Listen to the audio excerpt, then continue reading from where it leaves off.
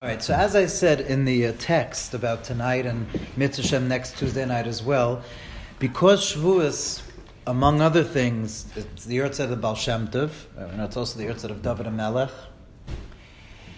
So I wanted to take the opportunity to, at least for these two classes, to really just go through the kernel of what really Chassidus, the main idea that Chassidus is about.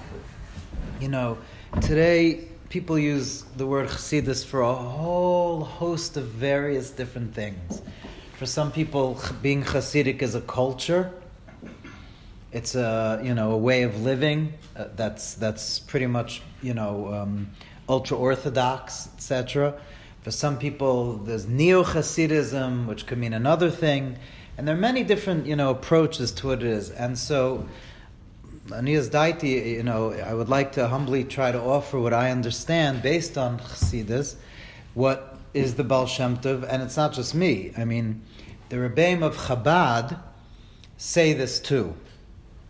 And the reason that I'm mentioning that is because there's a reason that Chabad is called Chabad, Chachma Bin and Das, wisdom, understanding, and knowledge. And that's because essentially, if you were to summarize what it is in one sentence, it's the explanation of the Baal Shem Tov, or more correctly stated, the theology, the Torah of the Baal Shem Tov. So I want to actually begin by asking, opening the table to hear if anyone wants to say, if I were to say to you, what's Chassidus all about? What is Chassidus? What is, if I would define Chassidus for me, what would it be? What's the idea? What's in Chassidus? What is it? Anyone want to try to... Holistic service of God. Holistic service of God. Nice. Okay, what do you mean? That's very nice. What do you mean by holistic service of God? Taking the entirety of the person and the personality into account and not negating any faculties, but learning to try to integrate them. Okay, good. In other words, integrating all faculties. I mean, I would imagine that even before Chassidus and those that were anti-Chassidus would also say that all their faculties they're taking into account, but certainly there's ideas of Chassidus that certain aspects of personality that weren't considered kosher before, where Chassidus says, yeah, you could use that also to serve Hashem, right? That's definitely true. So I'll take that definitely a holistic, serving Hashem holistically. Anyone else? What do you know about Chassidus? More of just a deep. I don't want to. He said it such as something so cool, but more of a spiritual, deeper, connected, more emotional, more feeling, more that than a text-based reality. Beautiful. So more spiritual, more emotional, and what was the third word you said? I don't know. More spiritual, more emotional, more connected. Yeah, more just more of a whole, like I said, a holistic, but just more. In other words, I think what you're saying is what many would phrase it, that Chassidus stresses dveikus. Yes, dveikus. Right? Word, yeah. More spiritual, more emotional, that really Chassidus would say, looks at all of Torah mitzvahs as just essentially a way of having dveikus. Yes. And the focus being the cleaving to God, that being the focus of religion. And making sure that that's pronounced, because all too often in Judaism, including from Jews, the idea of God is not, necessarily pronounced as much as a lot of the details of God's law. And so it's important, Chassidus says, dveikus, it's all about dveikus. Okay, very good. Dveikus and holistic service. What else? Yeah, Alex? Inclusiveness. Inclusiveness of meaning? Well, so my understanding was always that, I guess Torah learning or the official world seemed exclusive, unless you had some sort of talent for it. It could be that you were outside, and my understanding was that Chassidus was right exactly for beautiful. That's nice. Yeah. Everyday person. Very good. Right, for the everyday person, Chassidus was a populist movement for the masses. The Baal Shem Tov certainly stressed the idea that all people could serve God. There's no hierarchy, right? Chassidus was, one could say, the democratization of Judaism, right? The democracy, the making it and it's always fascinating to me. I always like to point out when developments in Jewish thought parallel developments in world thought. And those when the Baal Shem Tov was around, in the years of the Baal Shem Tov, he was born in about 1700 and died in about 1760, those were the years that the whole idea of equality of humanity was taking shape. The American and French revolutions were coming from the philosophers that were talking the same time as the Baal Shem Tov. So it's certainly true of inclusivity, of that everyone could serve Hashem, that there's no hierarchy, 100%. That's also true. Anyone else? I mean, it's more joy in singing. Beautiful, right? Definitely the idea of joy in singing. It's interesting. Sociologically, whenever there's a revolutionary movement and it becomes establishment, it becomes very hard to understand what was the big chiddush, what was the novel idea, why was it so revolutionary. Just give an example, right?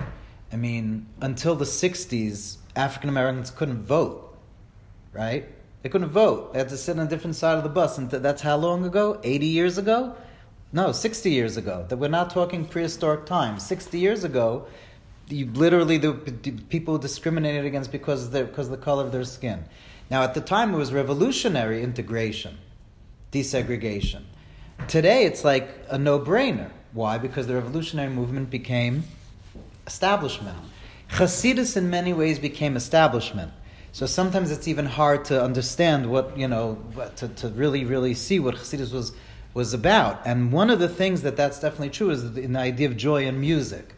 It's ubiquitous today within Jews to stress, Ivdus Hashem b'simcha, and singing by davening. Before the Chassidus, there was singing by davening was not a constant thing. B'chlal not. Is that only in the Ashkenazi tradition? Well, because number one, we see it in the Bible. Yep. All the celebrations that Levim were singing, Miriam was singing. Yep. Full of singing. So what was in other traditions? Well, there are a lot of the aesthetic ways of expression that we had in the time of the Beis Hamikdash, exile completely removed from us, right? Rav Kook speaks about that, whether it's music or poetry or art, right? We were into that when we were on our land and everything, but the exile and being persecuted and living in Shtetlach didn't exactly afford the ability to, develop the aesthetic impulse. But so Rav Kook says that that's part of getting ready for Mashiach. So it's true that part of that music was definitely part of the avodah, and the Tanakh is full of the joy and the simcha. That's true, but it's always a question of what one stresses. It's always a question of what one stresses. Now, I could tell you in yeshivas that I learned, they would say l'chadoidi, like by slichas, that the Chazan says one paragraph, and it would be like they would actually recite l'chadoidi. They didn't sing it. So ad hayom, there are some bastions of misnagdism that don't revel in singing by davening. So that's definitely true. But the fact that most people today, most shuls today that are not Hasidic do sing so much by davening, it's not considered even a Hasidic thing only, just shows you how the revolutionary movement became establishment. So that's definitely true. I would imagine everyone would also say there's the idea of a Rebbe, right? The idea of a Hasidic Rebbe is something that Chassidus brought about, right? Anyone else? I'm going to go in modern times and say a little bit of exclusivity. Also. Exclusivity, what do you mean? Because, we talk about Chabad be integrating all these kinds of things, but there are many Hasidic groups that are, very isolated. I actually use the word isolated. So, very better word, isolated, purposefully isolated. Okay, that's very, very nicely stated. So I'll tell you like this. I mentioned that Hasidus means a lot of things to a lot of different people, and for many people it means a certain way of a culture. It's just a culture, right? And the culture that developed, it's very ironic because Chassidus began, like Alex said, with complete inclusivity. Yeah. And, the Baal Shem Tov was all about the Anashim Pshutim, the simple people. The Baal Shem Tov said that a simple Jew, the Pshitas von Anish Pasha nemtzich from Pshitas Ha'atzmos, the simplicity of a simple Jew, which of course, when Baal Shem Tov or Nachman Abreslov say simple Jew, they don't mean simple like stupid, chas v'shalom, right? Or even tam from the Haggadah. They mean simple. What they mean to say is wholehearted with complete devoted faith, not adulterated by reason per se. It was just the simple faith of the simple people, that beautiful simple faith. The Baal Shem Tov, said that mamash comes from the simplicity of God's essence. And yet the culture of Chassidus today, what people would call being Chassidish, right, does lend to that exclusivity. But I vehemently declare that has nothing to do with the Baal Shem Tov. I said bring it to the modern age. It's Yes. When you said, what does Chassidus mean? Like Right. when I grew up, Right. I go straight from square. I didn't go to square. Right. It wasn't open to me. So it was isolated. And I always thought that's how I didn't start with Chabad. The first Chassidim I knew was square. Right across the street from me in Spring Valley. So like, I just saw like a border. Right. And Yeah. Yeah, I hear you. know. And there's also, of course, people could say that it's about what clothing you wear, certain types of clothing. Different Hasidic groups are about wearing different types of clothing. Okay, right, which is also part of that, I guess you would say, exclusivity aspect of it, right? Mm-hmm. Anyone else? All right, so what I want to point out over here is that nobody said anything about theology. And I telling you, I've been doing this for a couple of years, a couple of decades, and when you ask most people, what's Chassidus, they'll tell you the answers that were given here, which are primarily sociological and primarily about how to serve Hashem. Whether it's besimcha, whether it's holistically serving Hashem, whether it's the stress on dveikus, whether it's having a rebbe, whether it's joy in music, right? Inclusivity. Those are all ways of what is called derech HaBaal Shem Tov, the derech of the Baal Shem Tov, the path of the Baal Shem Tov, the way of the Baal Shem Tov. But none of that really explains if the Baal Shem Tov actually brought a chiddush, a new revelation in Torah. And so there are those Hasidic groups that focus on the Baal Shem Tov as being something unbelievably special and different, and those were usually the more Russian Hasidim. It was Chabad and Chernobyl and Slonim. They understood, and one who learns Nept, one sees, the Baal Shem Tov primarily brought a revelation of Torah to the world. And through that, all the other things that we discussed resulted. But in Judaism, everything starts and ends with Torah. Torah is the way God reveals himself. Torah is the way anything is revealed. So the Baal Shem Tov, primarily, the derech the Baal Shem Tov comes from Toras the Baal Shem Tov. The Torah the Baal Shem Tov, the theology the Baal Shem Tov. So I want to discuss, for at least the next two classes, I want to just try to get into the meat and the heart of what the Toras Baal Shem Tov is, and then we'll come back, Mitzvah Shem, to talk about how all those things that we said, how they result from the essential theological innovation of the Baal Shem Tov. And that's, by the way, why Tanya is so important. And that's why Tanya was valued not just by Chabad Hasidim, but Tanya is valued by all Hasidic groups as being the most comprehensive and developed and orderly way of presenting the essential theology of the Baal Shem Tov. You could find it in Maranayim, you could find it in Kedushas Lev and Noam Elimelech, but it's not systematically explained, which again why it's called Chabad. So Tanya is what is essentially the Torah of the Baal Shem Tov, the theology of the Baal Shem Tov. Will any Chassidut these days agree with you? I think everyone would agree that Tanya is. I don't know of any Hasidic group that doesn't hold of Tanya. I don't think Tanya, yeah. Tanya? Yeah. Everyone holds of Tanya. And I think everyone would agree that it's a representation of the essential Torah of the Baal Shem Tov. The later Rebbeim of Chabad became more, then there became different groups, etc., and there's all the politics. But Tanya, as far as I know, I don't know a group that doesn't hold of Tanya. I know Satmar for sure they learn Tanya. They certain prakim they learn, some prakim they don't learn. Yeah, that is true. But I don't know of any Hasidic group that says Tanya is not the Baal Shem Tov's Torah, about the teaching of the Baal Shem Tov. So first of all, I just want to just say and take a moment to just understand that, and I am definitely, disclaimer, I have been heavily influenced by the Chabad way of understanding Chassidus. That's definitely true. But I'm going to try to present it in the way that what I believe all Hasidic groups would understand is the theology of the Baal Shem Tov. And what's the main stress, what's the main push of the Baal Shem Tov? What did he essentially want from us?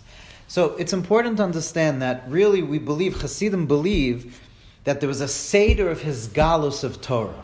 That's an important thing to understand. Yafa Asadav B'ita, it says in Koheles, Yafa Asadav B'ita, Hashem does everything in its right time. We know that B'chlal, Torah, there's a seder of when Torah is revealed. Right? We believe, the Gemara says, that Kol Masha Talmud Vasik Asad L'chadash Nitel Moshe Misinai, anything that any established Torah scholar says and reveals was really given to Moshe at Sinai. Everything was given to Moshe at Sinai. Right? The whole thing, everything until Mashiach comes, every idea of Torah was given to Moshe at Sinai. But there's a question of when it's revealed. Megillas Esther was given to Moshe at Sinai, but it wasn't revealed and written down until the Purim story. Right? The book of Yirmiyah that talks about Churban Beis HaMikdash was given to Moshe at some level, but not written down, not in a way that was revealed. Right? So there's a Seder revelation of Torah. Also, when it comes to, let's say, learning, you have the Rambam, and then you have Reb Chaim Brisker on the Rambam, and then you have later Achronim understanding Reb Chaim Brisker. There's an order of how Torah is revealed. That also includes the inner light of Torah, the pnimius of Torah. Because it's very, the way we have Torah from the time of Chazal, there's a very gaping lack of seemingly theology generally, and certainly mysticism. There are hints to it in the Gemara. You have many pages in Chagiga, the Gemara and Chagiga, that talk about a mystical tradition. It's in Mishnah. You even have in Mishnah talks about Ma'aseh Merkava, right? And you have chapters of Tanakh, like Yecheskel, the first chapter of Yecheskel, etc. But certainly until the Zohar, it wasn't a given a Torah that everyone could access. I mean, even when the Zohar was published, not everyone could access it. But the Zohar was the first time it was actually written down. So you had Reb Shimon Bar Yochai, and then you had the Arizal that made the Kabbalah into a system, systematically gave it over, and then you had the Baal Shem Tov. In other words, by Hasidim, the Baal Shem Tov was the next order after Shimon Bar Yochai and the Arizal, the final revelation of the inner light of Torah. And that's why actually Reb Mendel Vitebsker, Menachem Mendel Vitebsker, who was one of the big students of the Mizritcher Maggid. But the Mizritcher Maggid, of course, the Mizritcher Maggid was the successor of the Baal Shem Tov, Reb Dov Ber Mizrich. And when he passed away, Reb Mendel Vitebsker took over until he moved to Tveria, to Israel, and then that's when the Hasidic group splintered. But Reb Mendel Vitebsker was the Rebbe after the Maggid for a while. And he writes about the Baal Shem Tov, Kamoyu loyhaya makadmoinim v'loy ba'achrav miyid. I remember the exact words, but bekadmoinim loyhaya kamoyu. He says there was never anyone like the Baal Shem Tov. There was never anyone like the Baal Shem Tov. However you want to understand that, there was never anyone like the Baal Shem Tov. I mean, the Rabbi Yisrael of Velednik. If anyone ever heard of Yisrael Velednik. In Russia, it's a very big... Anyway, Psal Velednika writes that if the Baal Shem Tov was around at the time of Anshe Knesset Agdola, when the Shemona Esrei was written, we would say, Lekei Avram, Lekei Yitzchak, Lekei Yaakov, Lekei Yisrael. The Baal Shem Tov, by Chassidim, the Baal Shem Tov is Kodesh Kadoshim, is like something beyond anything. And the Baal Shem Tov brought a whole new revelation of Torah. Of Torah. Because if you think about it also, to understand... The Baal Shem, we all know the Hasidic movement was excommunicated, right? By the Vilna Gaon. All the things that we said before, would any of those be a reason to excommunicate the Hasidic movement? Any of those things, being besimcha, singing by davening. I mean, it upset the rabbinic hierarchy and establishment, that the Hasidim had their own shtibels. That's why it's called a shtibel, by the way. The word in Hebrew, what does a shtibel mean? In Yiddish, a shtub is a house. A shtib is a house. So shtibel is a house minyan. That's literally what it means, having a minyan in the house. Because the Hasidim, instead of davening in the shuls, they would daven in houses. Right? So that upset all of the sociological order and everything, but that's not seemingly a reason to put a movement into Cherem. anything we said before, what would be a reason to that why did they excommunicate the Hasidim? Because of what? Because of holistic service of Hashem. And the answer is it's because of the theology.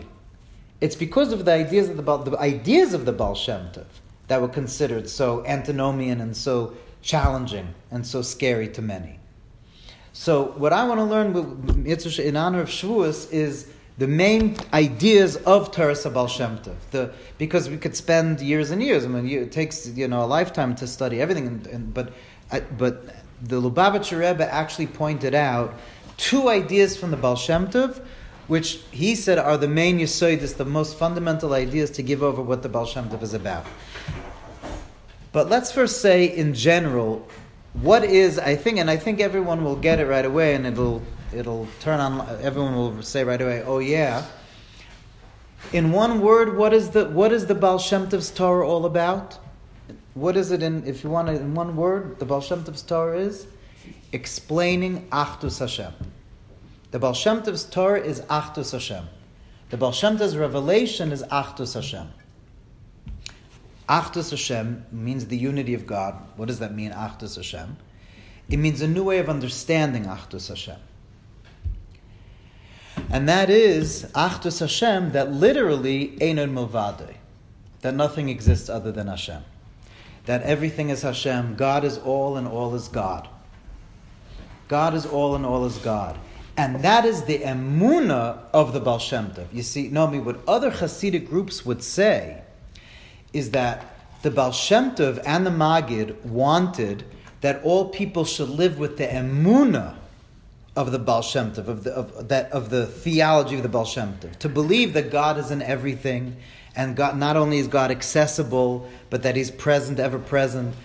To believe, have that emunah. And so the other Hasidic groups will mention and will talk about, Seviv Kalam and Mamalik Kalam, and they'll mention it but not explain it, right? That's the difference between Chabad and the other groups. But the emun of the Baal Shem Tov essentially is Einon Mavadeh. To always be able to know that God is in everything and everything is in God, and God is all and all is God, and to understand that. So I want to just try to encapsulate quickly, what is that? Where is that explained? And it was never said in the Zohar or in other places in these words? Einon Mavadeh is a pasuk, so certainly the words were said. The question is what they mean. For instance, Einon Mavadeh is it's a pasuk in Parshas V'Eschanon. So the words mean there is none other than Him. So the Onkelos says it means that there's no shalit, ein shulta, there's no a ruler other than Him. The Rambam also seems to learn like that. The Einon Mavadeh, right? Atar es ladas ke Hashem hu elikim, Einon Mavadeh. Hashem is elikim and there's no other. That could just mean ein, right? Hashem hu elikim, Einon Mavadeh, there's no ruler other than Him. Right? So, and you do have in the Zohar, for instance, it says, Leisa sarponimine, right? Leit atar ponimine, there is no atar. Leit atar, there's no place. Panuimine, void of Him. So you certainly have that in the Zohar. But also, to understand, what does that mean? So, Leisa sarponimine means He's in everything, He's everywhere. What about everything else? What's the relationship of everything else to Hashem? So the place where really the Alter Rebbe gives over in Tanya, the main Yesodis of the Baal Shem Tov is Shara Yichud V'Emunah. Shara Yichud V'Emunah is the second part of Tanya, and it's really the theology of Tanya. In other words, if we're to look at V'Yadat Hayom V'Shaveis Levavecha, there's understanding an idea, V'Yadat Hayom, to know an idea, to understand it, and then there's V'Shaveis Levavecha, how to make it part of you, how to internalize it. So the first part of Tanya, the first 53 chapters, is about the Avashavais Levavecha, internalizing it, how to use the ideas of Chassidus and serve Hashem with it, how to understand Torah mitzvahs, etc. The second part of Tanya, Shara Yichud V'Emunah, which means the gate to the unity and faith, is where the Alter Rebbe gives over the main idea of the Baal Shem Tov, the V'Yadat Hayom. So let's first talk about. Let's take a look at, and so the two places, the two ideas, the main ideas of the Baal Shem Tov are in chapter 1 and chapter 7 of Shara Yichud, Perek Aleph and Perek Zayin. Those are the two main places. So let's just take a look inside. I don't want to do it. This is definitely not going to be textual. I don't want to get into the text now, but I just want to show us a couple of lines here and there. So open up to the second part of Tanya. It's on page 290. Page 290 on the bottom numbers.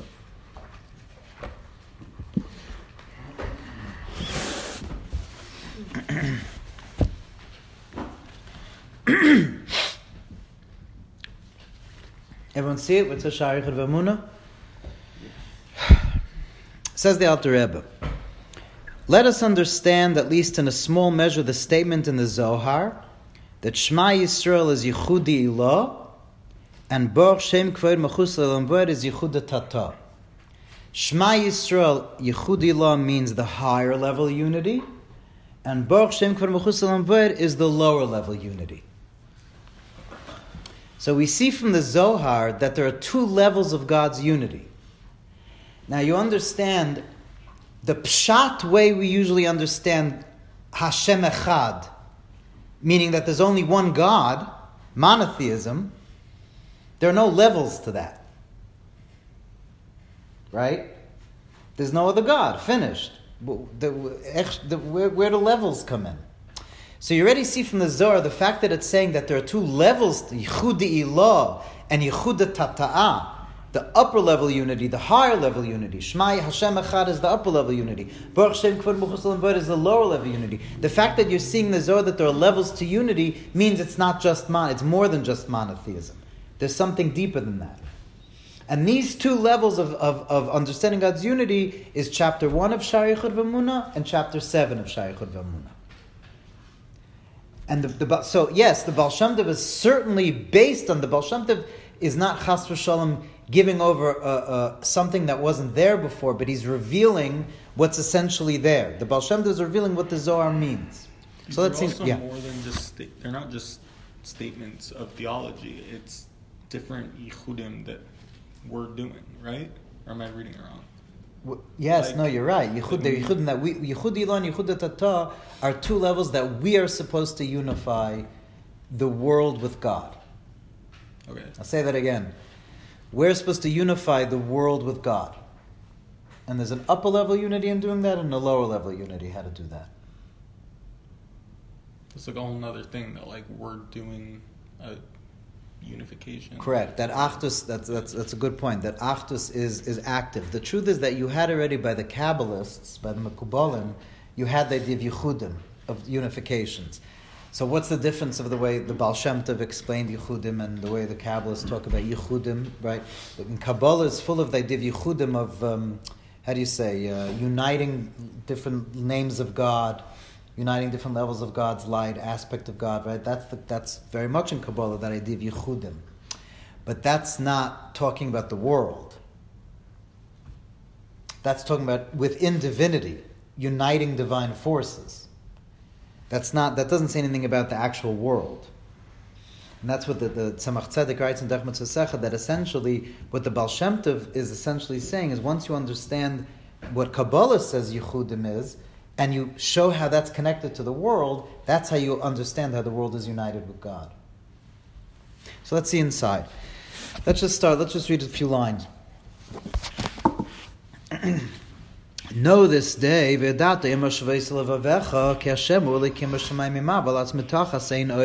anyone have any questions, by the way? Just to make sure. Feel free if anyone has any question.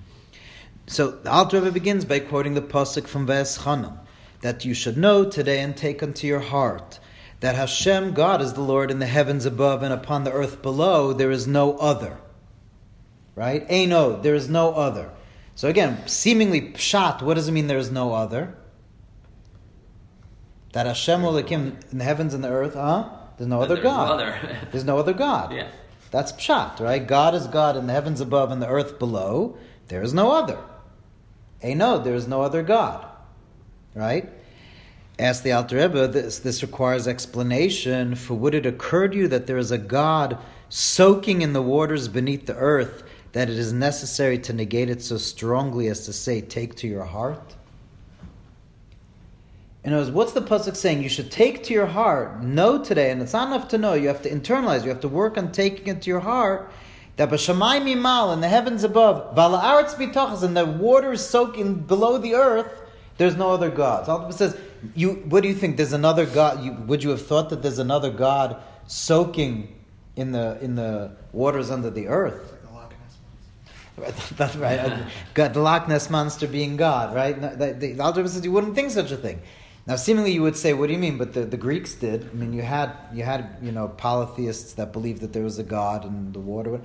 But what he's saying, the way the Alter Rebbe is saying is that if you want to be told monotheism as opposed to polytheism, if it's coming to tell you that there is no God means that God is the only God and there are no sub-gods, then just say v'yadata hayom. The question is on the words v'shavayis levavecha. That's, if you're just trying to be told monotheism is a polytheism, that's an idea that you understand in your mind, and now I got it. It's not something you have to work on. The connotation that you're being told, you have to take it to your heart, means it's not enough to know here. You have to bring it down to your heart. You have to work on meditating on it.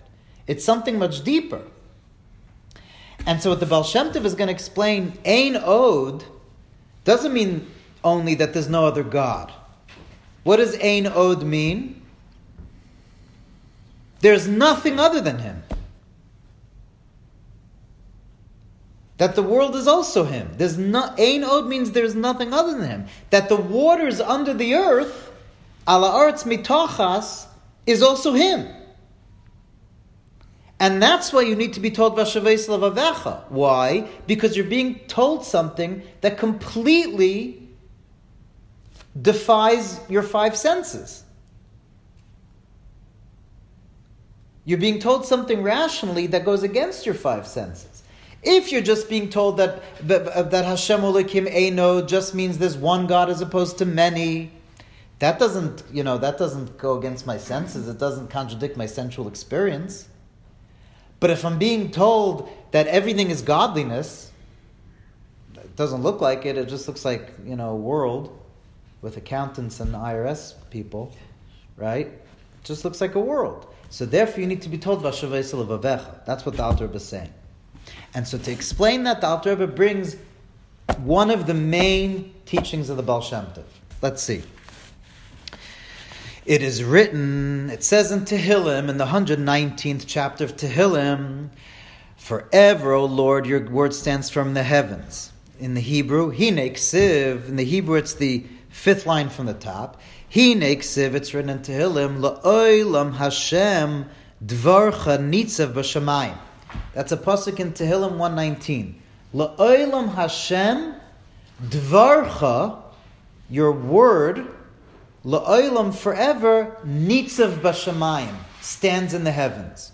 Right? That's how the pasuk is translated in English. Forever, O Lord, your word stands firm in the heavens. It's a pasuk in Tehillim. La'olam Hashem dvarcha nitzav b'shamayim. Forever, O God, your word stands in the heavens. What in the world does that mean? It's a weird pasuk.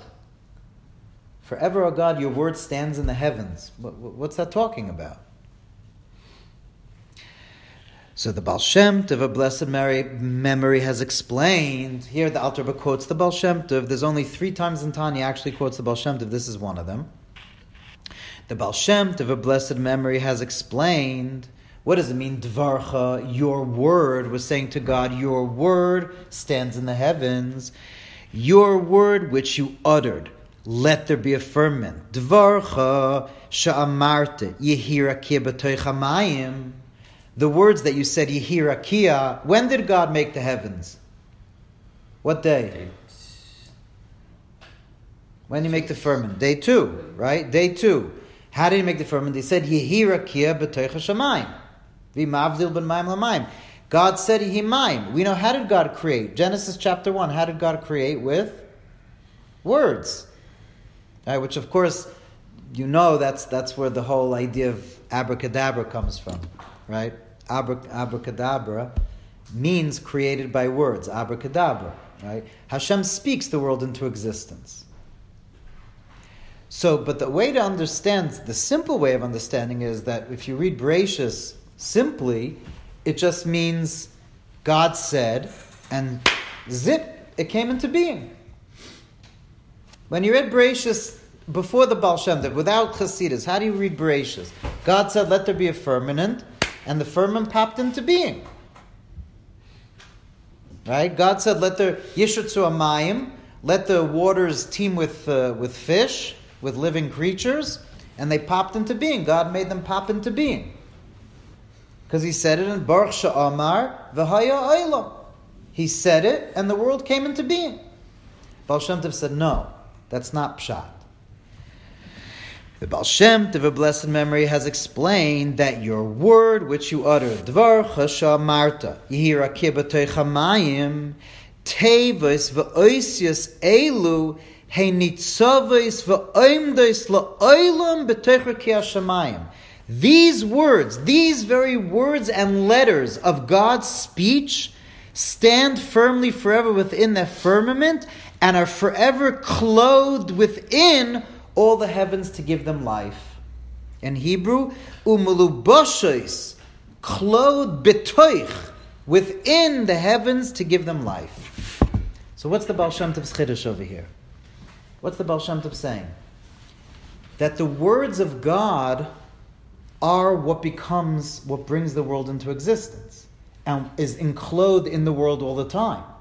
The energy, that the light that is the existence of all worlds are the words of God, the letters of the divine speech. Now, let's just explain for a moment, what does it mean, letters of divine speech? What does it mean, divine speech? God doesn't have a mouth. What does it mean, God spoke?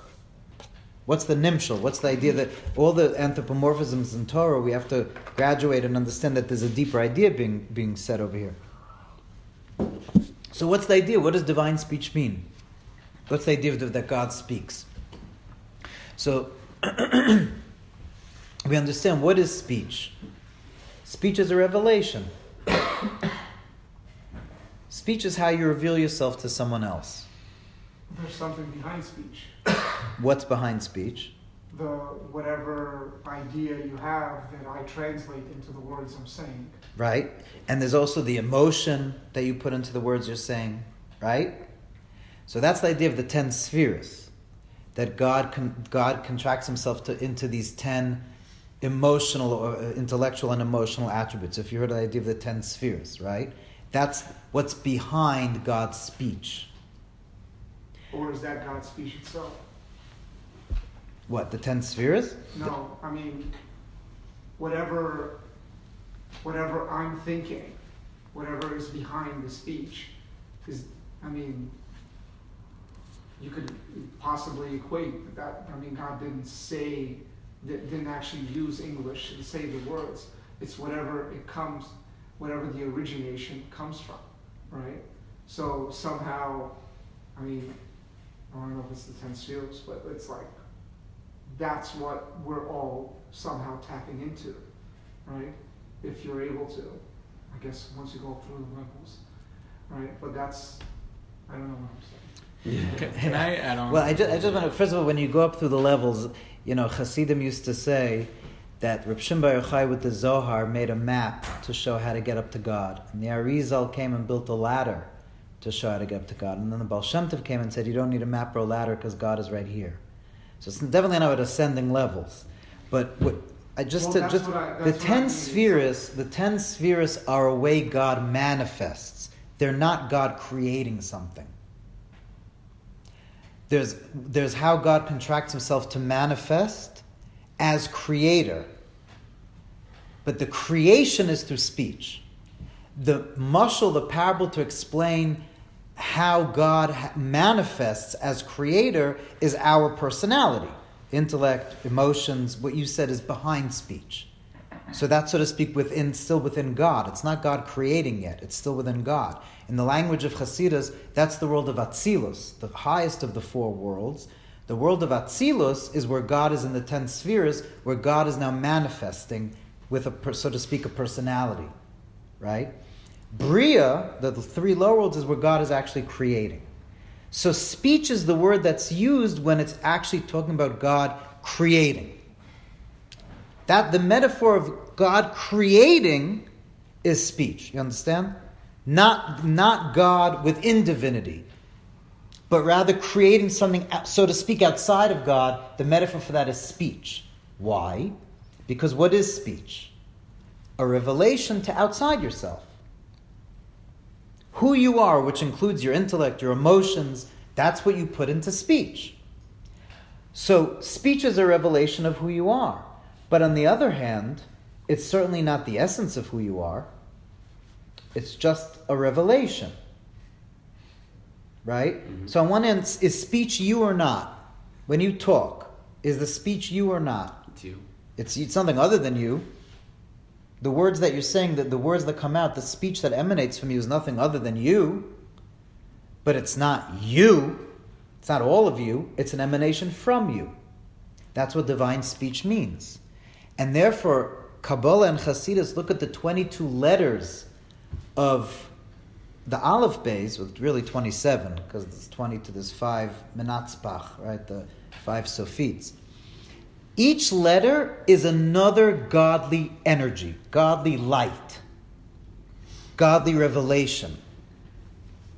And what the Baal Shem Tov is saying is that godly light, that godly revelation is forever within the world to bring it into existence. Skip to a second. Let's. What Nomi? There are 7 Rekiim. The Gemara says there are 7 Rekiim. There are 7 firmaments, 7 heavens. You ever heard of the term 7th heaven? It comes from the Gemara. There's Shiva Rekiim. What is that? What is it? Different levels of heaven. I don't, or different levels of the firmament. I don't know exactly. Like, I don't know. Does it stop by Pluto? Does it continue to the Milky Way? I don't know. I have no idea. It's but physical? Huh? It's meant to be physical? I don't know. I honestly don't know. I don't know. I think it's probably a combination of physical and spiritual, but I really don't know exactly what that means. So is existence always being brought into being? Yes, Yeah. that's the Baal Shem Tov's. Exactly. Every second. That's the Baal Shem Tov's idea. Yes, exactly. Creation is never something that happened. Creation, God is doing now. God is talking now. Let's look inside a little more. Look inside a little more.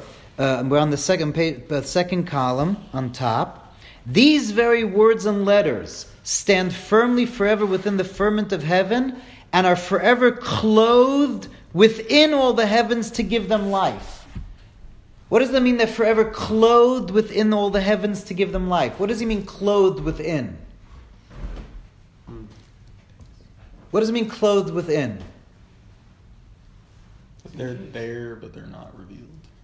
They're the life force within something, right? You take them out, there's no. What's that? Oh, and that's what he goes on to say. He says, skip a couple lines, for 3 or 4 lines. For if the letters, you see it? Mm-hmm. For if after the quotation marks, for if the letters were to depart, even for an instant, God forbid, and return to their source, meaning God, that light, that energy, the divine, the 22 letters, the 22 ways God's light manifests, if those would return to their source, all the heavens would become naught and absolute nothingness.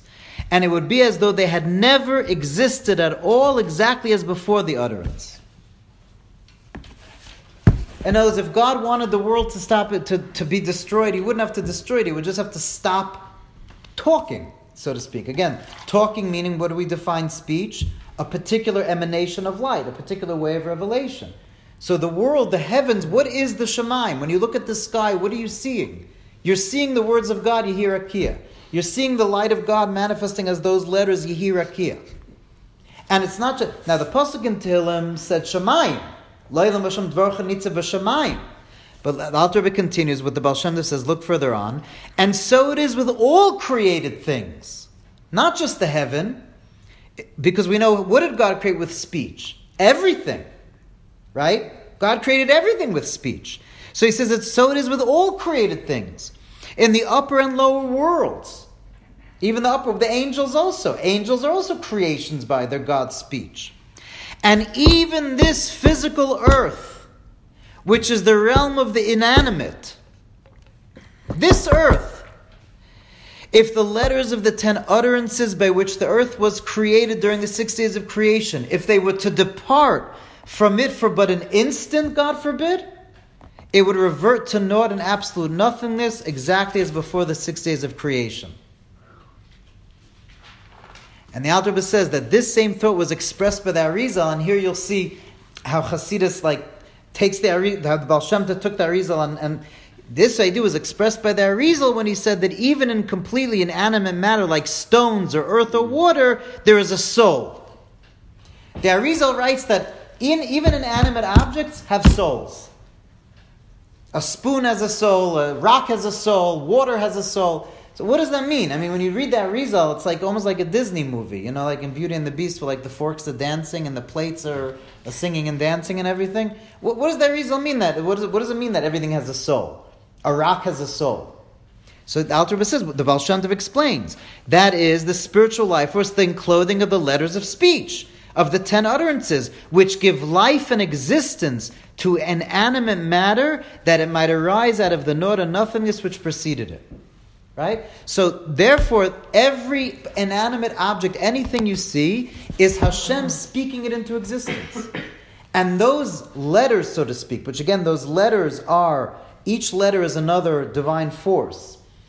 I assume, Nomi, you probably know this light years more than I do, because I'm not a science person, but the way proteins, how do our bodies come together? By proteins mix and come together, right? There are different proteins and different. I remember this from school, from many, many moons ago. That there are different amino acids. They come together, and how those come together, different ways that they come together. They bond.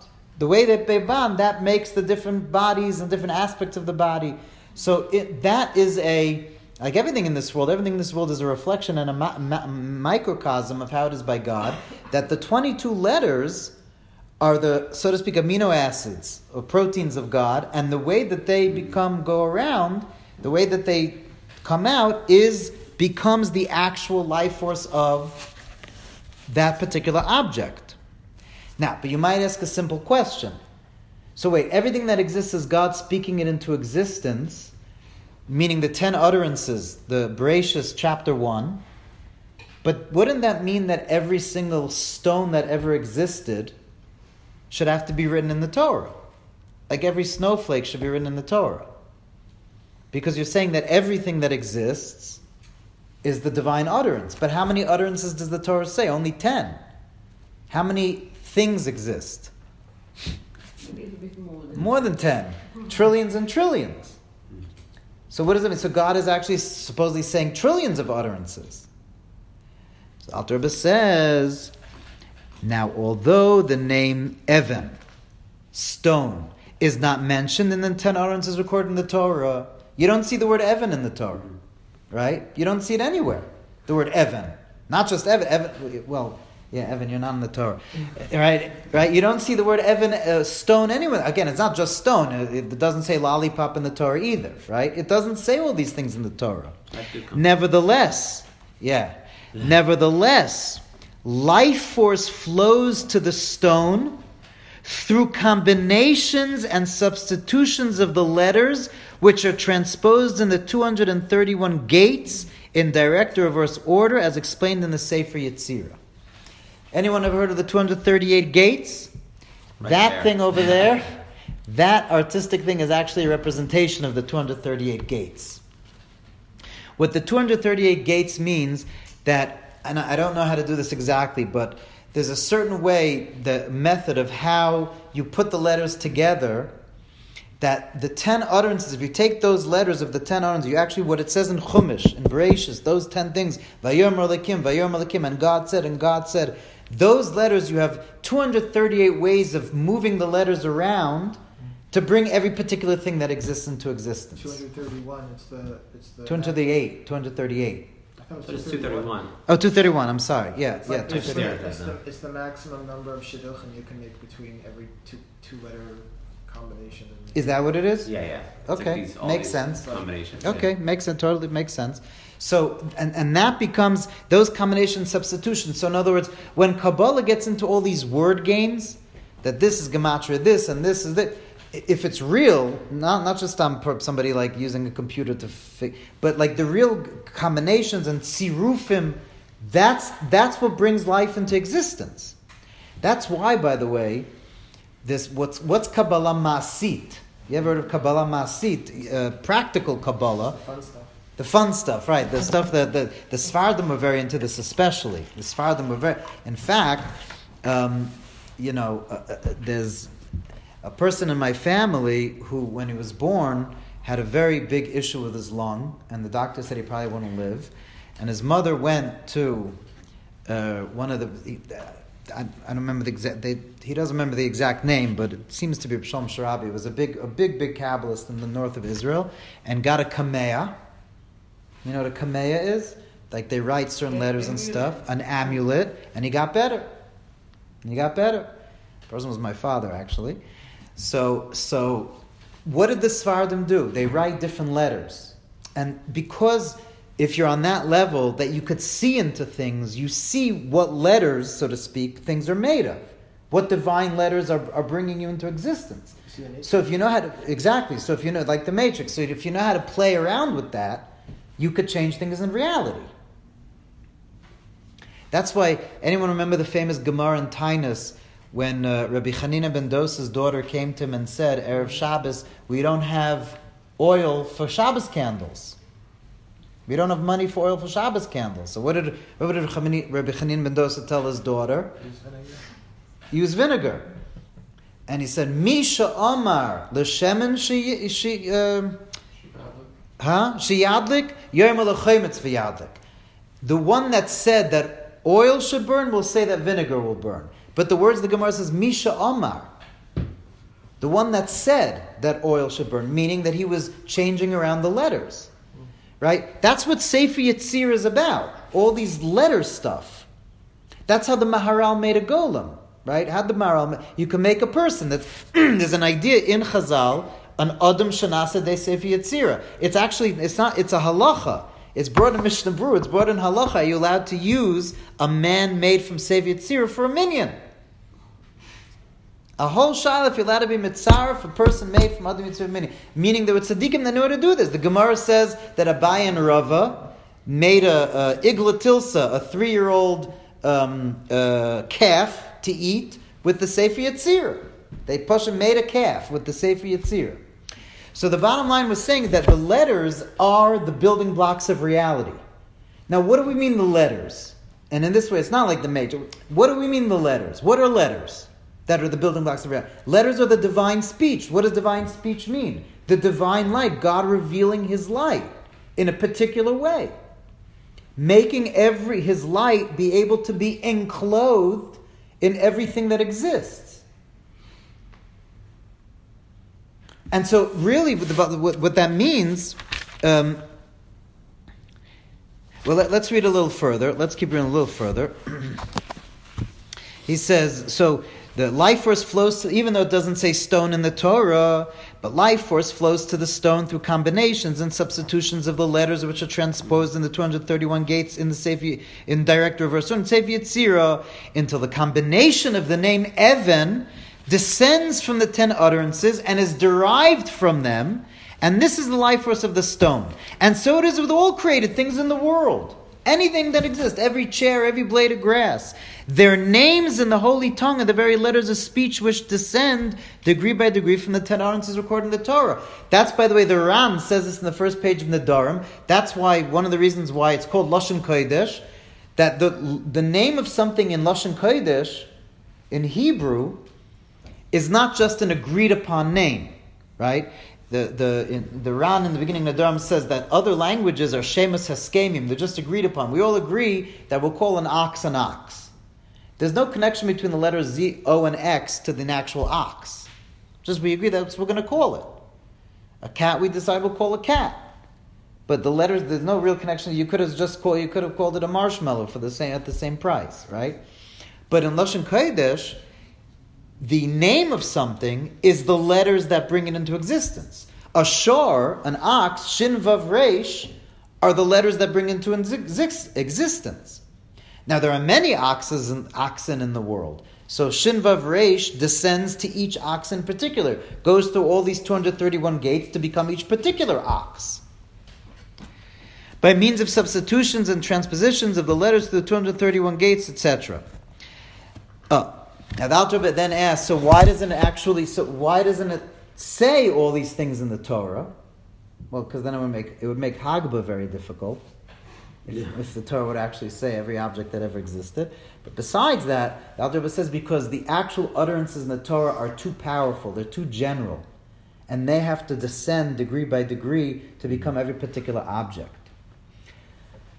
So essentially, what are we saying? So the Baal Shem Tov is saying that everything being brought into existence is God speaking it now into existence. It's a continuous process.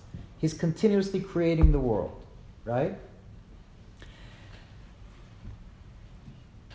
Says the Alter Rebbe, what does that mean? If God needs to be continuously bringing it into existence every moment, then essentially what is it? It's the light of Hashem. What is everything? It's the light of Hashem. Because Hashem has to every moment be bringing the world into existence, when you have to continuously do something, that force that you're using is always going to be connected to you. Meaning what? If I, for instance, take a rock and I throw it up, how long will the rock fly for? 3 seconds. Well, what does it depend on? How heavy the rock is. How much force you put into it, right? And how heavy is the rock? And how heavy is the rock? So how much force is in that rock, right?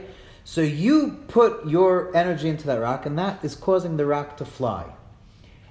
But then it stops, then it falls. Why does the rock end up falling? Because the energy you put in it is making it fly. It will only fly as long as the energy you put in it is making it fly. So too, and why is that? Why do you need to always be putting that energy in the rock to make it fly? Why will it fall if it doesn't have your energy? It doesn't have its own energy. Because it doesn't have it's not a bird. It's not flying by itself. It's your energy that's making it fly. So only as long as your energy is in it will it fly. The Baal Shem Tov is saying, only as long as God is continuously speaking, emanating His light into every molecule of reality, will it exist. Existence is a continuous revelation of Hashem's light. Hashem is constantly speaking every particular blade of grass into existence, every rock. That's Yichud Tata. This is the lower level unity. This is the lower level unity. Why is it the lower level unity? We'll understand better next week, because this level of unity is understanding how every object in the world is essentially a godly light, a godly emanation, a speech. It's all emanations from God. But the higher level unity is going to be how to understand that those emanations are united with God's essence. That they never really become separate from God's infinite essence. That's Yichudi Law. That's the higher level unity we'll talk about next week. But this is the beginning of the Baal Shem Tov's Torah, to understand that all the Kabbalists all spoke about upper worlds and Yichudim. The Baal Shem Tov said Yichud Tata means unifying the worlds with God. Achdus Hashem is a verb. Achdus Hashem means uniting the worlds with God. How? Through Torah mitzvahs, through meditation, through seeing the world as the light of God. That changes its reality. Remember the Piazetzim, we're learning B'nai Machshava Tova. He speaks about that by remember we mentioned that by the subject seeing God and everything, that actually transforms the world. Right? So Yichud Tata means to begin seeing everything as a word of God, as a speech of God, as another way God's light is manifesting. That's the lower level of unity. And so, the way that actually I really like it, so I saw when somebody said, this emun of the Baal Shem, this idea of the Baal Shem Tov brings the world to life. The world itself is godliness, is elokus. Mm-hmm. It's a different way of approaching reality. Everything you see, everything you see is God bringing to existence. There's a story that one time the Rebbe Rashab was the Shalom Dober, the fifth Rebbe of Chabad, was walking with his son, the Rebbe Rayatz. They were walking and they were talking about deep ideas, and the Rebbe Rayatz at the time was a young man, and he sort of absentmindedly, as he was listening to his father, he tore a leaf from a tree. absentmindedly they're walking along the forest. He just tore a leaf from a tree, and the Rebbe Shab stopped and was completely he said afterward the Baal Shem Tov teaches that there has to be a whole ishtalshus, that God contracts His light through degree by degree through millions of contractions in worlds till there could be one speech that there's this particular blade, this particular leaf. How could you just destroy it for no reason? It's godliness. It's alive. It's with godliness. So it's a whole new way of approaching reality and a whole new understanding that everything within you is godliness. And that's ultimately Kirvas Hashem. And that brings to other things that we began speaking about. We'll continue with Hashem next week. How do look at the words that the Academia Lelashon is creating now? I'm sorry, say that again? The lingual academy in Israel, that they create new words all the time. So that's the difference between Ivrit and Lashon Kodesh. So Lashon Kodesh is a finite words. Lashon Kodesh is Lashon HaMikra. It's Lashon HaMikra'i. Finite. Yeah, it's in other words So new words aren't included, right? So Shem Resh is the essence of the thing, but right. So my question that I've wondered, and this doesn't explain Chassidus, but what's an iPhone? Is God saying let there be an iPhone? And the answer is yes. That's why there's a whole if you ever learn Mishnayos Kalim, it's one of the longest, if not the longest Masechta Mishnayos. There's 30 prakim. It's huge. And what's all Kalim about? It has to do with Tumah. It's all the laws of impurity, whatever. But what Torah calls a vessel? When is it called a chair? When is a chair called a chair? Right? It's discussed in the philosophers also talk about it. If you put just a piece of wood, is it a chair, or do you have to have legs to make it a chair? Or have 3 legs or 4 legs? Maybe you have to have a back to it to be called a chair. So that's what the Mishnayos talk about. And I understand that means that the Mishnayos are saying, what is God saying? What are the letters? What is the word that God is saying, so to speak, to bring this thing into existence? So yes, every new object has another. God is saying, let there be an iPhone. I don't know how that derives through the Sefer Yetzirah from the letters of the Samaras, but obviously there is. Every object has another mimer, has another Dvar Hashem, has another word of God. Everything is the Dvar Hashem. Everything you see is the words of Hashem, that contracted light of God. But everything you're saying is it's still saying it and intellectualizing it, right? Is there a way to actually, you said there's a way to eventually internalize it? Beautiful question. That's the first 53 chapters of Tanya. In other words, that's exactly what I said, the V'hashavos levavecha. Right. In other words, the second part of Tana Shara Yichud is the V'yedat Yom, is like you said, the idea, the theology, right? We're beginning to learn the theology of the Baal Shem Tov. And then the first part of Tana, the first 53 chapters is saying, how do you make that real? How do you, about contemplating about it, how it connects to Torah mitzvahs? That's what the first part of Tana is about. The question is why the Alter Rebbe didn't start the other way, with Shara Yichud first. Because even the V'yedat Yom comes before V'hashavos levavecha.